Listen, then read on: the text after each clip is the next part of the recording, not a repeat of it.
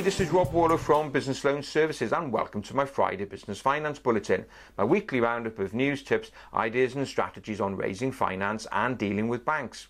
So what have I got for you this week? Well, we're going to be looking at the importance of education, filling those gaps that you may have in your knowledge. We're going to be looking at late payment, also a new small business offering from Metro Bank. And in my business finance tip of the week, look at the importance of getting your credit report right before you apply for business finance. So let's start off with education. A really interesting survey caught my eye this week, carried out by a short-term business loan provider, Just Cashflow.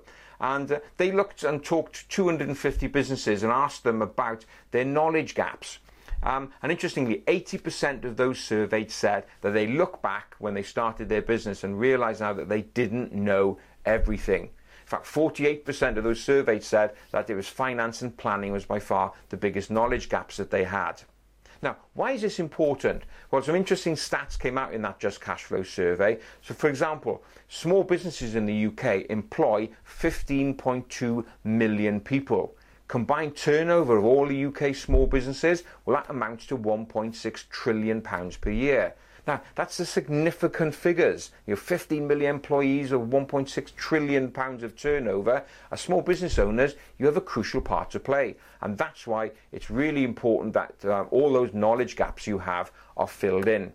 So, where are the gaps? Well, 30% of them said they really had lack of knowledge on finance generally. 29% of them said planning was a problem for them. And 23% of those surveyed said on the financial side about forecasting was also an issue. But top of the tree, the number one gap that they have from a knowledge perspective is cash flow management, being able to manage the working capital and the cash of a business. And I have to agree, it's the one biggest gap that we see, and when we're dealing with clients, it's just the day-to-day management of cash flow. What can you do to better improve cash? So, what's the action point here? Well, obviously, it's get educated, do a skills gap analysis on yourself, and just really admit to yourself that there are areas that you don't know everything. And then go out and find courses, seminars, read books, listen to podcasts, continue to watch this bulletin to educate yourself and help fill in those gaps. So, it's a great survey there from the Just Cashflow team, and thanks for that, guys. So let's move on to Metro Bank. Now, Metro Bank is one of the growing number of challenger banks. They're a US bank, opened here a number of years ago, starting to expand across the UK. But initially when they started up, were very much focused on the retail or personal segment of the market. But over the last 18 months or so, they've started rolling out a small business proposition.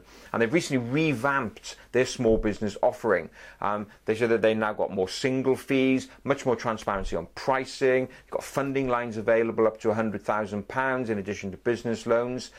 So they're really trying to tackle the small business market. So if you want an alternative to the high street, why not just go along to their website and see what they can do for you. Their website is metrobankonline.co.uk/commercial.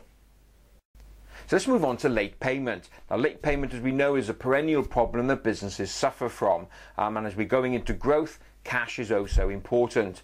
I was looking at a survey carried out by BACS. Now, BACS is the provider of the direct debit service, and they looked at this issue of late payment, and it was mixed in with some good news and some bad news. Let's start off first of all with the bad news. Well, they reckon that businesses are spending upwards of £10.8 billion a year on investing time and money chasing overdue payments and recovery. That's a significant amount of money that is being dragged out of the system.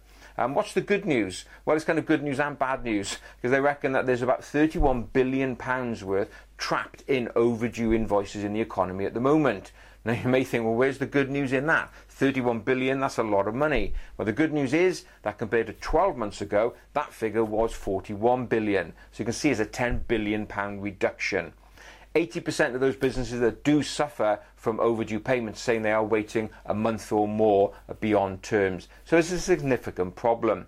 Another survey caught my eye as well from the Asset-Based Finance Association, and they reckon that businesses on average are waiting about 72 days for payment, and that's a real problem. So what can be done? Well, I mentioned a few bulletins ago that the government is looking to launch a small business conciliation service. The idea being to bring businesses and the small businesses together to try and sort out the late payment problem around particular invoices. Now, there is obviously some scepticism as to whether this is going to work, so the proof is in the pudding. But let's see. The whole issue of late payment continues to get a lot of profile, so hopefully these figures do show that there is some improvement.